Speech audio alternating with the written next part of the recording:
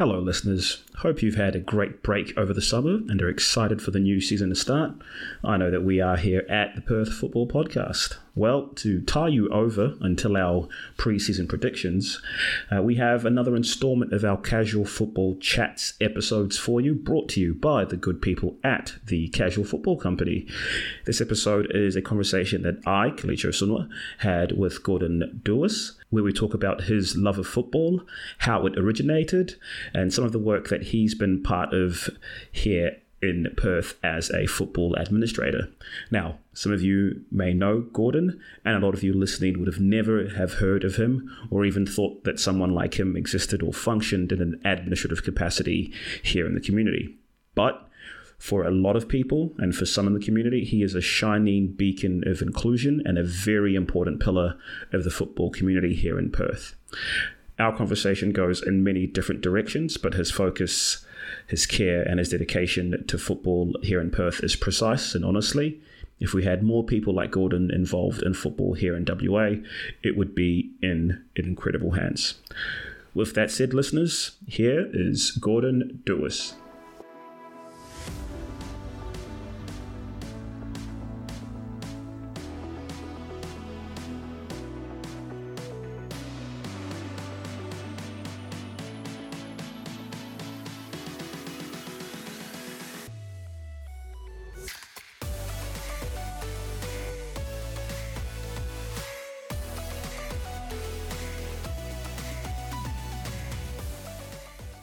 Perth Football Podcast. I'm Kelechi, and we are here for another edition of our Casual Football Chats. That's the name of this one, the Casual Football Chats. I am joined by Gordon, not quite Lewis with a D, but Duus, Gordon Duus. We wanted to get together and talk about football, community, passion, and kind of see where the conversation takes us. But Gordon, first and foremost, how are you keeping? How are you feeling? Spot on for the pronunciation, Cal. So, always nervous coming into a chat like this. You never know what someone on the other end's going to ask you or say. Working at Football West for so many years, you know that there's always an agenda behind someone phoning up or arranging to chat with you or organising a meeting. There is an agenda here, but it's a good agenda, and you'll understand that because I've come all the way to your neck of the woods. We're in your court here, so hopefully you can understand that there's a good agenda nonetheless. Sunny, hot, Welling and Ellenbrook, love it, but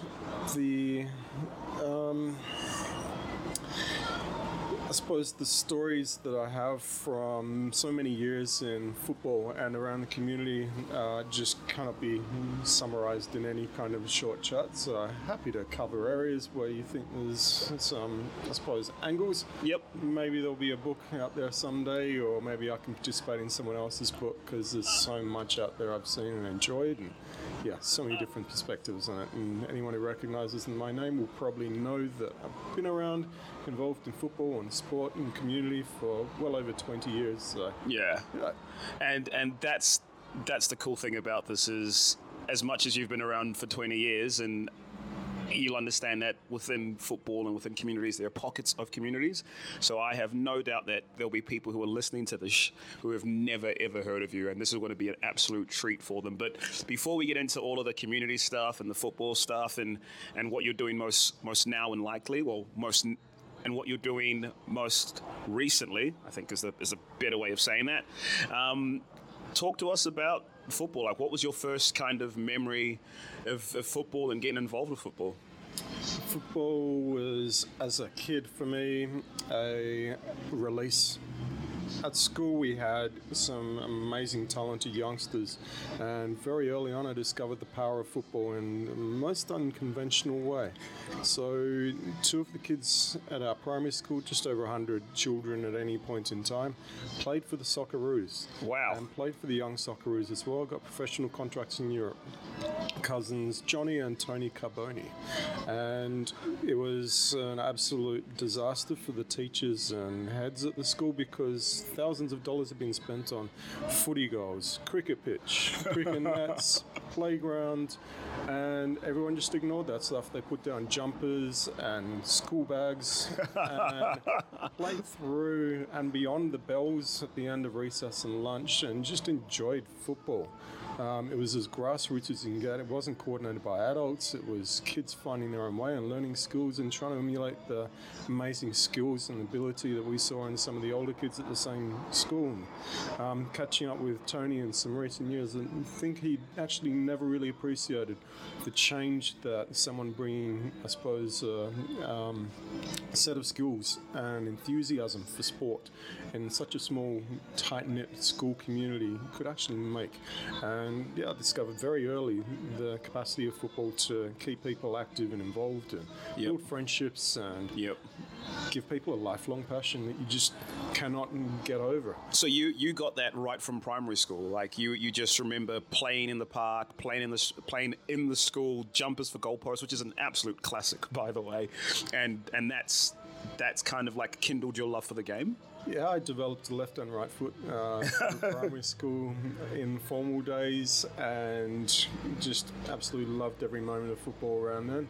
I was, however, in a family situation where I would have been eligible for what now we know as kid sport. So didn't ever, I suppose, get to a club environment, but played at schools from there on and had a championship winning team at Morley Senior High School, which was my school of default, and managed to comprehensively beat pretty much every other team that we played through the state, and that was another eye-opener around what a good team and good atmosphere and good culture around a group of kids not coordinated by adults could actually achieve. Oh mate, we're going to go into that a little bit later on, but I want to just understand, you said you had a good left foot and a good right foot, so what type of player were you? Were you the creative number 10, the box-to-box midfielder, the overlapping winger? What kind of player were you? Well, that's a great question. I still haven't figured that out. I know I started as a central defender, a sweeper, slightly taller and stronger, had a better reading of the game than most, and then as time went on I gradually moved forward, so number 10, and then sometimes a 6 and 8 holding the ball, just generally a creative player. Nice. Trying not to play on the wings most games that I've played in the time since. Fairly informal, good bit of futsal competition, and generally just work related in the past 15 years. So football's been an interesting and very different journey for me than most. Yeah. And last one, just kind of going back and feeling that nostalgia. Which players did you try to emulate, like growing up? Which players did you watch and go, I really want to like play like that? Or as you said, you're emulating, bigger brothers and other people at the school. But were there any international players, any Australian players that you were looking at going and trying to do a step over or a Stanley Matthews fate? I definitely know you don't go that far back. Yeah. That's all right. We're on the same page there. Actually, watching NSL, when SBS and Les Murray and the crew realised that there was some marketability and worthiness in a fairly grassroots and almost a shambles of a competition way back when, it just said people, it said community. It didn't have business so much behind it. It didn't have organisation and structure to the extent we see nowadays. It was just something very raw and very community and cultured. Mark Viduka. Wow. Melbourne was an amazing player that I got to see, and realising that this big lad was a teenager just made me think, actually, there's got to be so much other talent out there, and this kid is actually great to see. He doesn't get enough screening on television, and really, who knows how far he could make it in the world, and he did. That's sensational. You were watching him at South Melbourne? NSL Days was covered on SBS, which was a fantastic thing for kids whose greatest opportunity for interaction before the glory days was actually the television. So that was something that AFL, cricket and some other sports had fantastically set up for them. Soccer, as it was known back then, really had a mountain of challenges ahead of them. Yes. Okay. Well, yeah, that's awesome. Like, Mark Viduka, that's cool. But certainly the playing side of people was not what framed my progression into football. It was actually another professional player who was an administrator after he came to Australia. Yeah? So the legendary Ron Tyndall, actually, who I did not know was a legendary person when I first met him and started working with him. Just someone with a sharp mind who cared deeply about what he did and cared deeply about football and how that impacted in the community and how clubs and players were able to have their lives impacted and be able to come together and do something out of the usual. And certainly having him as a mentor, even though he didn't intend that. Yeah. Being in the workplace with him, hearing him, I suppose, explain not just what I needed to do it as a football administrator, but why we did that as well. And some of the amazing insights that he gave was from him helping me understand why I was doing what I was doing and seeing what other people were doing and the value in it. And without that, I probably would have been lost to football within 5 or 6 years. It would have just been a potential progression through a different career pathway. Well, look, I want to touch into that right now because I think football means a lot to a lot of people, and I think you can have a wide, varying range of what it means, right? So you mentioned earlier it's organization, it's community, it's something that you can do to connect with other people. It gives you a little bit, I don't want to necessarily say like purpose, but I think it gives you a little bit of structure as well. And for me, growing up, football not only was the escape, but it was like the release and the way to kind of express myself. But you hinted at the fact that you ended up being part of the administrative side. And the coolest part of this is that I met you through the work that you did with the equal footing ball. So I don't think a lot of people know about equal footing ball, but can you tell us a little bit about equal footing ball and then give us a tall tale, a short tale about how you got involved with equal footing ball? So equal footing ball, thanks for the segue there, Cal. I'm a professional at this. It's an inclusive sports competition.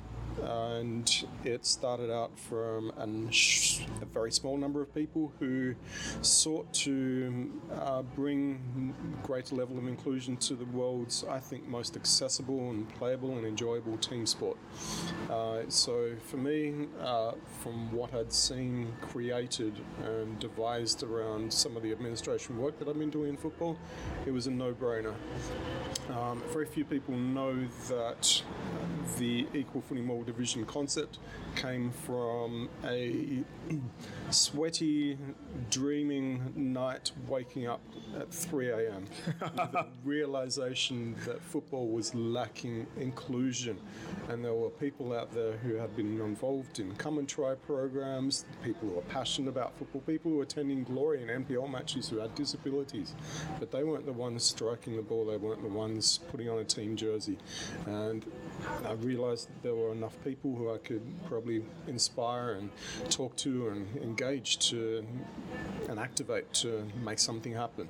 So I had worked my way into a position by that stage in 2010 and developed a reputation, and I was given some, I suppose, leeway by managers to actually take on a project to start something new. It was a fairly easy sell because across government, across community, at that period there was a changing perspective about the role and place of people with disabilities, and certainly sport. Paralympics was getting huge, and there were some great people doing some fantastic things in Western Australia, like David Cantoni and Chris Barty around the para football program and pathway. And there was just nothing underpinning it. So I saw an opportunity, and my brain somehow imagined competition into reality, and the rest is down to a few club committees with a bit of confidence, care for community, and just taking a bit of a risk, actually, because there's always a risk in trying something new. Yeah. But some fearful people realised that it was actually worth it, and those people dropping their fears, these club committees, Coburn City Soccer Club, Western Knights, Stewart Hill, particularly as the pilot clubs, actually made it happen. It wasn't any one person, it was a bunch of people actually realising a common idea that equal footy mall division, a modified version of the 11-a-side game played in 5-a-side, 6-a-side formats, would actually change so many lives and impact on clubs. And I think that's the bit that really needs to get mentioned here is,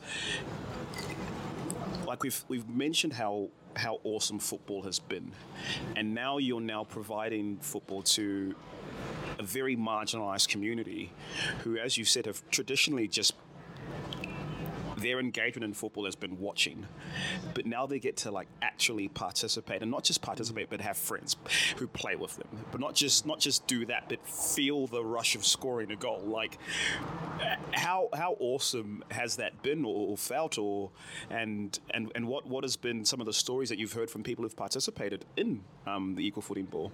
Well, Equal Footing Ball was a progression, so we started off very small. We had a few open days we put out to people who had participated in kind of come and try days, and we made it very clear at the outset that we weren't satisfied with football as it was, that as an organisation, Football West and the clubs that we were working with weren't just going to let things sit as they were.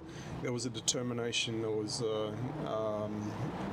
an understanding and awareness that we had to sell to those people, and without making that sell, it would never have gotten off the ground. So the Minatillo family actually came along to the first ever Come and Try Day. This is with Western Australian para player Chris Minatillo, right? And Special Olympics Australia's top all-time lead scorer, yes. Yeah. And multiple medalists with probably ridiculously bulging trophy cabinet. Yeah.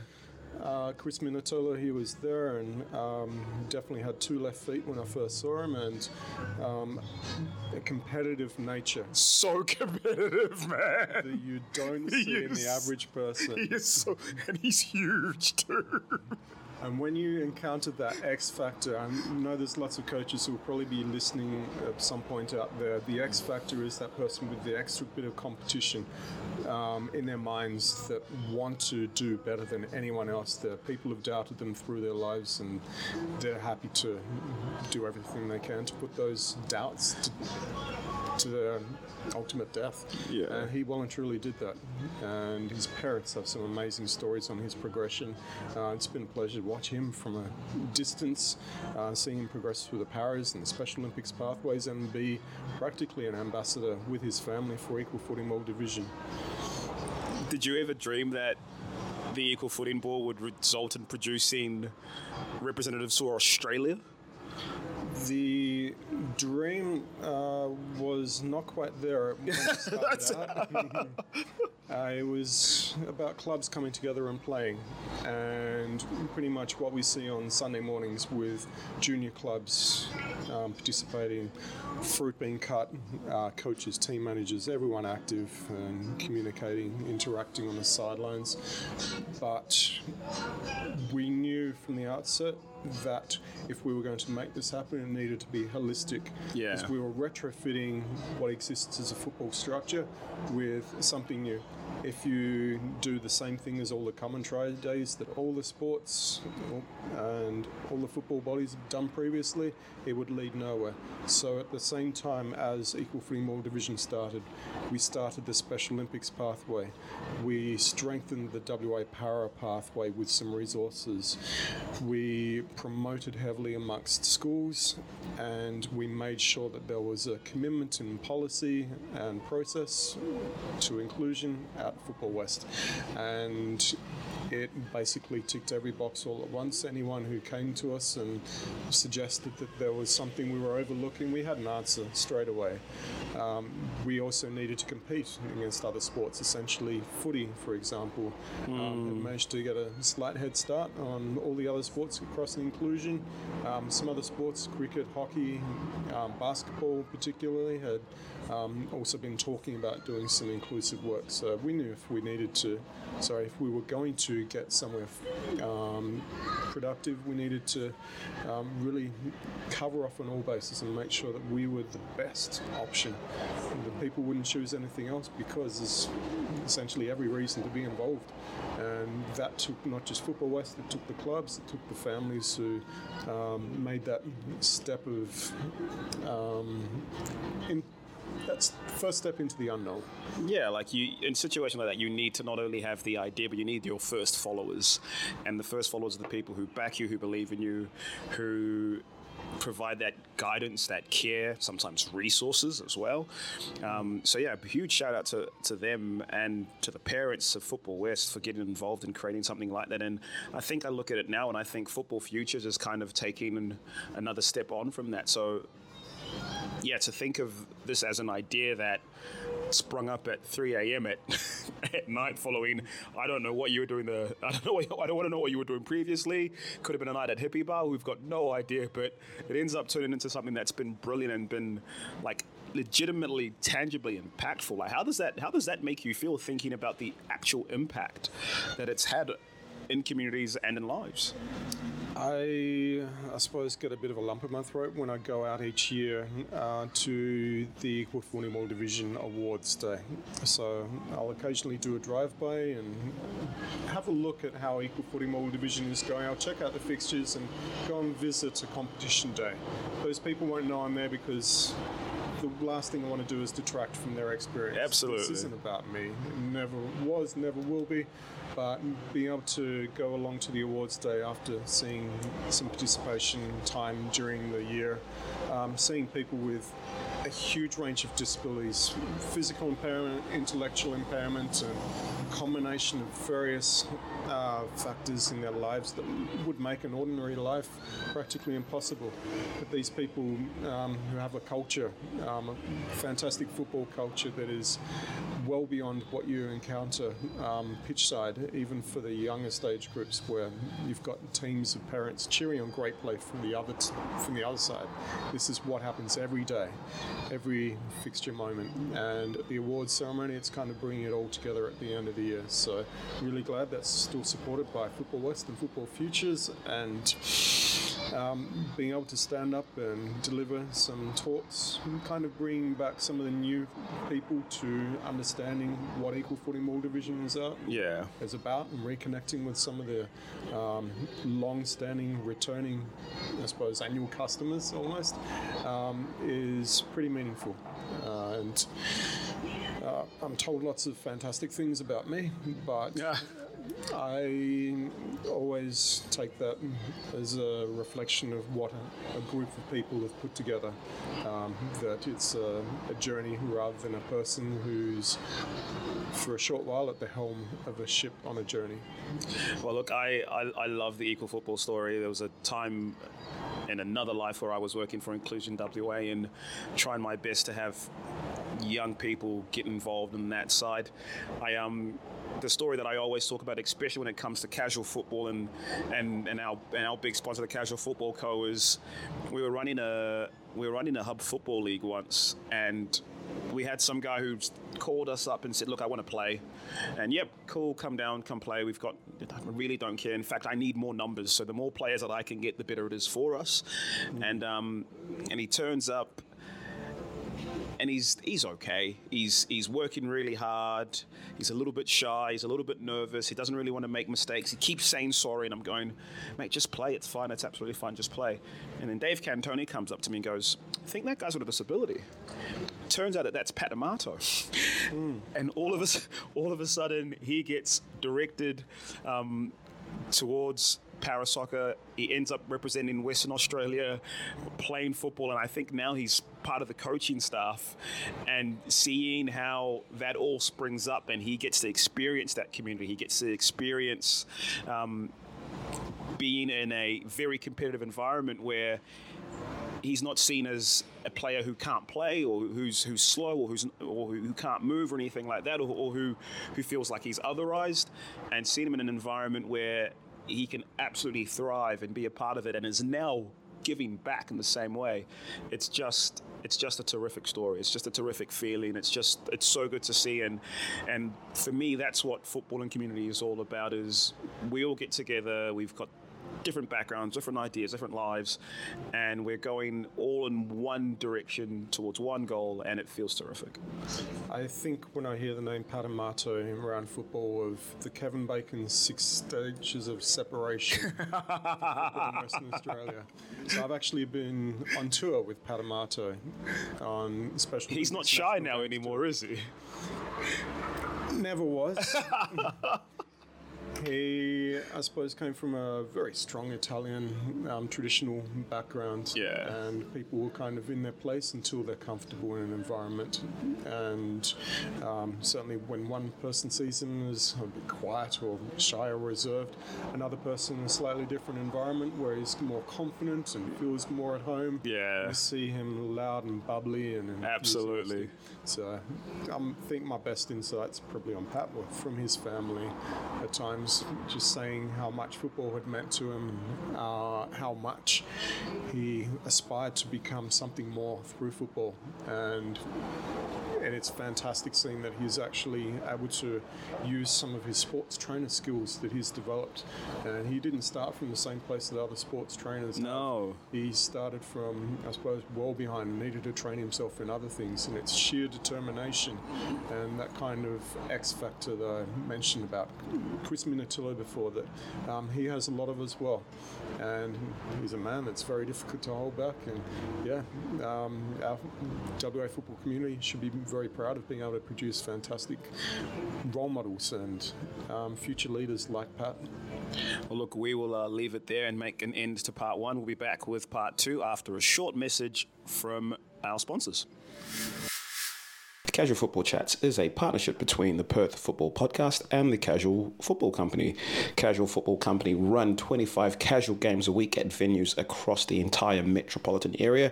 Casuals lets you rock up, play 90 minutes of non-stop football for $15 dues. There are no referees and no one keeps scores. It's not the World Cup final, which means that you can have a nice casual game with your friends, with mates, or with strangers.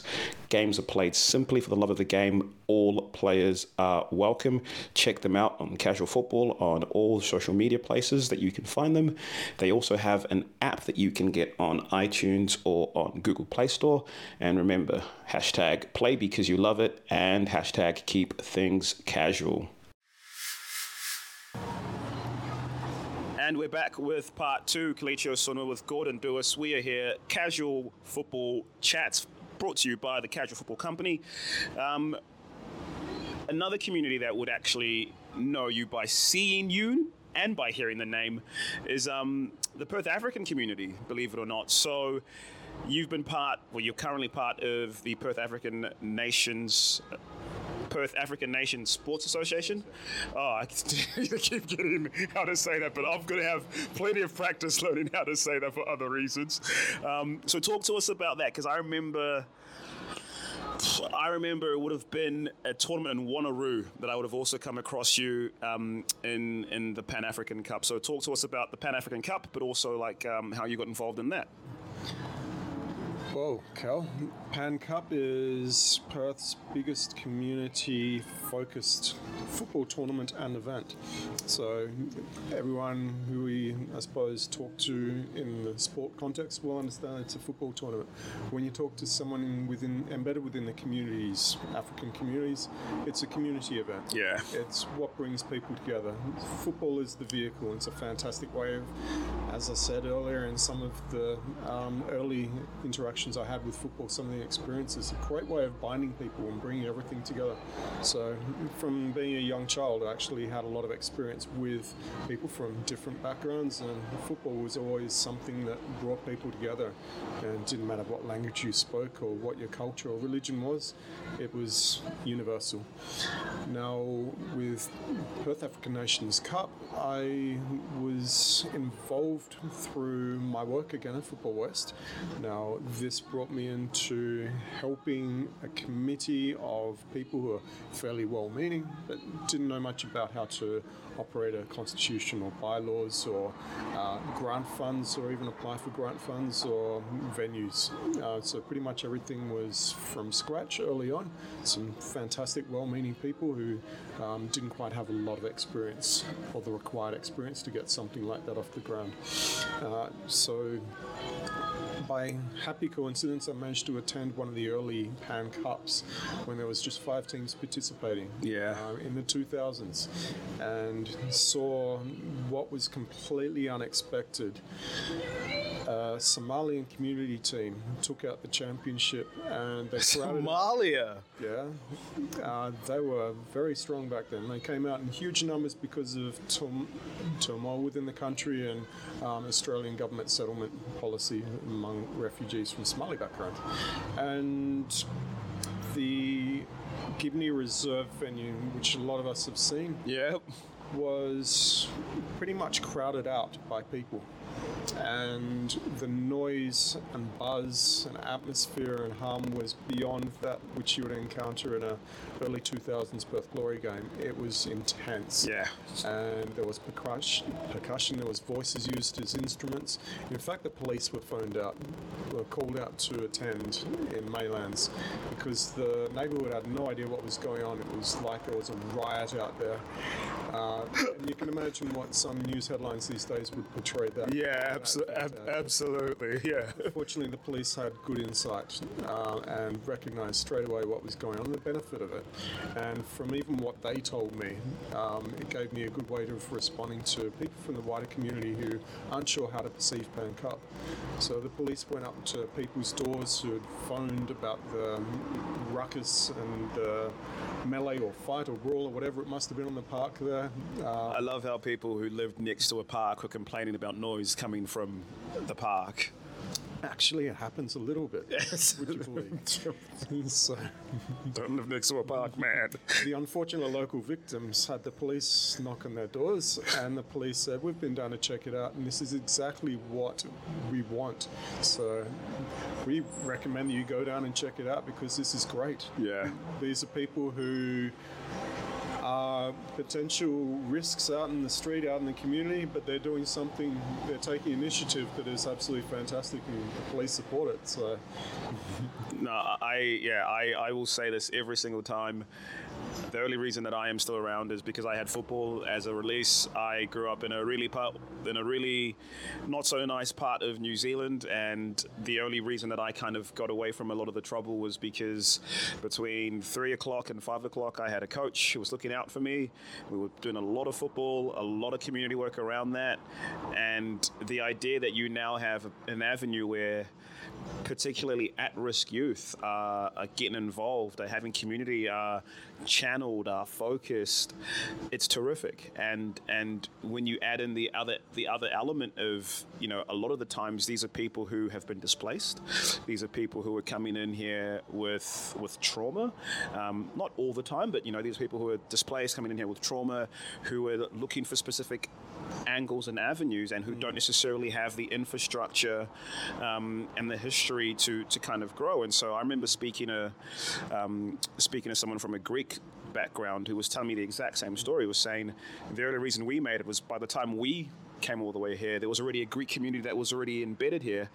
Otherwise, we've got ourselves in a whole bunch of trouble, but we could go down to the Greek club and play football and do a whole bunch of stuff like that. So the idea that Pan Cup was able to bring that with only 5 teams, imagine what it's doing now with 26. Actually, 38. 2 women's. That's right. Yeah, the women's divisions as well. And masters. We've got juniors and we've got the senior category, which has continued on in the most recent tournament across November and December. Had, instead of 5 teams, which it started with, 20. and other teams that were also expressing interest in participating, and 20 football teams, then the families, then the crowds, then the juniors and masters and women's. The engagement that represents with a community group is amazing, let alone the talent and passion that's on display out there. And it's a beast. It is an absolute beast. Because one day it can be absolutely fantastic. The sun will be shining. You'll have all the games going fantastically. Referees will be making good calls. Yes, you heard it here, ladies and gentlemen. Then there'll be other days when, for example, the host local government will move the goalposts. Right. So, by 7 meters, so you won't actually have lines aligned to where they should be. Suddenly, you'll have lights which will go out prematurely because the council have been mowed. Communicate between different departments of local government, for example. You'll have people who want to attend a large community event, not because of football, not because of community, but because they're bored. They're looking for trouble. Yeah.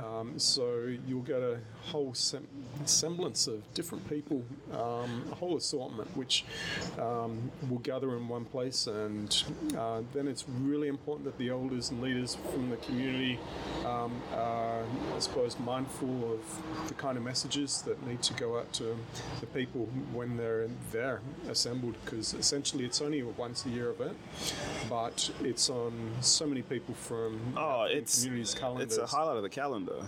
Yeah, and it, to put in perspective, on the final day, it was louder than Perth Glory, well, probably as loud as Perth Glory grand final wins in the late 90s, early 2000s, but compacted in a smaller area. It's an absolute incredible thing. And the passion and buy-in by people is just something that you don't see much around football, so it's really something to celebrate. I want to touch on a couple of things here. The first one is all of that chaos that you could have one time from a positive perspective, and then chaos from a negative perspective. That is the most African thing ever, and I love it, and it needs to be there, because even the original African Nations Cup has played through coups, has played through sanctions, has played through a whole bunch of unforeseen things. And I love that entire spirit of, listen, no matter what's going on, this tournament's going to happen, and you watch community leaders get involved and ensure that the tournament happens. And by and large, like there was another World Cup tournament that happened this year that resulted in some players getting banned for life. That doesn't happen. I've been to Pan Cup since I got here, 2011, 2013.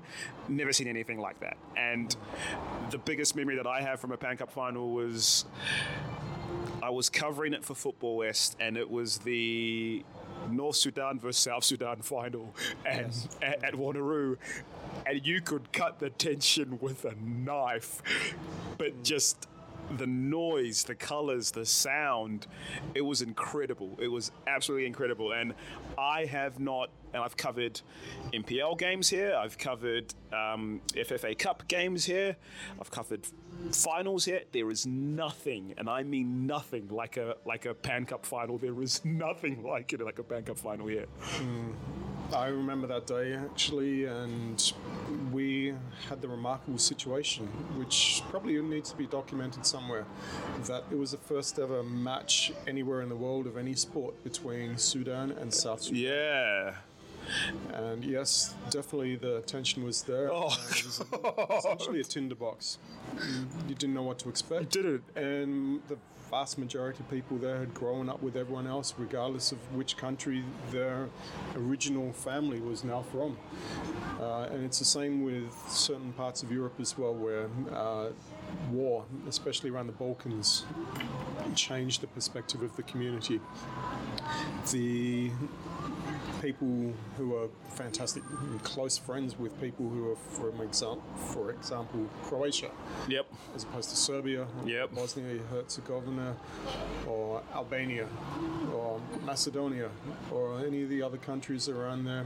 Just, suddenly found themselves across a different line on the map, and that has happened multiple times in Africa, and the resilience in the local community to work through that and turn that into local hostility has been absolutely incredible. And it comes from youths who don't recognize the hostilities or the I suppose the cultural differences which are there, but don't mean that to them, and they refuse to buy into that. I think what people also need to understand with the youth, particularly the young African youth here in Perth, is like they may look like I look, but all they know is Australia. And so the old country ideas, beefs, norms, customs, only some of that kind of like filters through. But by and large, these are Australian kids who are there playing a game against their Australian friend, so to speak. So that's a really cool, interesting thing. But look, we are almost running out of time here, but I did want to kind of ask two big questions. A lot of the work that you've done has been with minorities, have been people who have been underrepresented, or not necessarily had a voice themselves. So what is it about you that's kind of made you go towards that direction? Because not a lot of people do, and there is a sense that kind of I have been doing where I've been going, look, I'm just going to have to do this from a holistic perspective and do it as much as I can for everybody and see who kind of fits in that umbrella. But it almost feels like it's been a targeted approach towards saying, hold on, these are communities who need this the most, so to speak. In about 2007, we encountered on Gibney Reserve a group of recently arrived people who had come to Australia as refugees from the Horn of Africa. And throwing away end of season stocktake development program balls meant for the first time not putting things into the bin. We saw kids out there in the park with even scrappier balls than what we were planning to get rid of. So my manager then, Andrew Battelle, said, we can give them some of these balls. That's fine, that will help them. So they gratefully accepted the balls. And then we found some other equipment, bibs and playing tops, and we offered them as well. They were graciously accepted. And that fledgling group of about 11 kids and 2 well-meaning adults without any kind of coaching accreditation became a club. And have an amazing story across representing Western Australia, participants still active in Pan Cup, participants who went on to be semi-pro players, and it again reminded me of the power that football has, and their story coming across to Australia. Some may have arrived by boat, the majority of refugees actually arrive in Australia by plane and always have, since about the 1970s, but before then it was boat, and my family was actually a family which arrived in Australia fleeing civil war by boat from Denmark's war in the 1860s. That's just the locals in Ellenbrook. Continue, please, Gordon. So they were fleeing the Civil War in the 1860s. In the 1860s, there was a whole heap of turmoil, and an area where my family lived became part of Germany, then went back to Denmark and became part of Germany.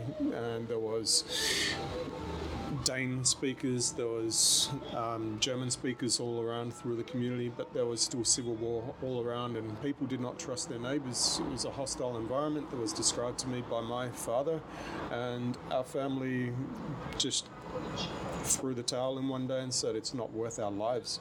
So many of our friends, so many of our community, our family have been slaughtered, and Australia was seen then as the safe haven, which resonates obviously for a lot of people today. So they came out by boat and established themselves here. It was too good to go back or go anywhere else in the world, so New Zealand and all across Australia were settled by the Duus family. And since then, our family's grown. We've actually got a Matilda, who came from our family, Gordon Duus. Wow. 46 matches for Matildas. And Wow. she was in that formative period. So seeing her come through and put the family name proudly on newspaper pages with goals to her name as well was something that really meant a lot to me. And I'm sure that'll be the experience for many other people who've come out from Africa or other parts of the world where hostility has been a driving force for them relocating against their best interests sometimes, and needing to make a life and a new opportunity for themselves.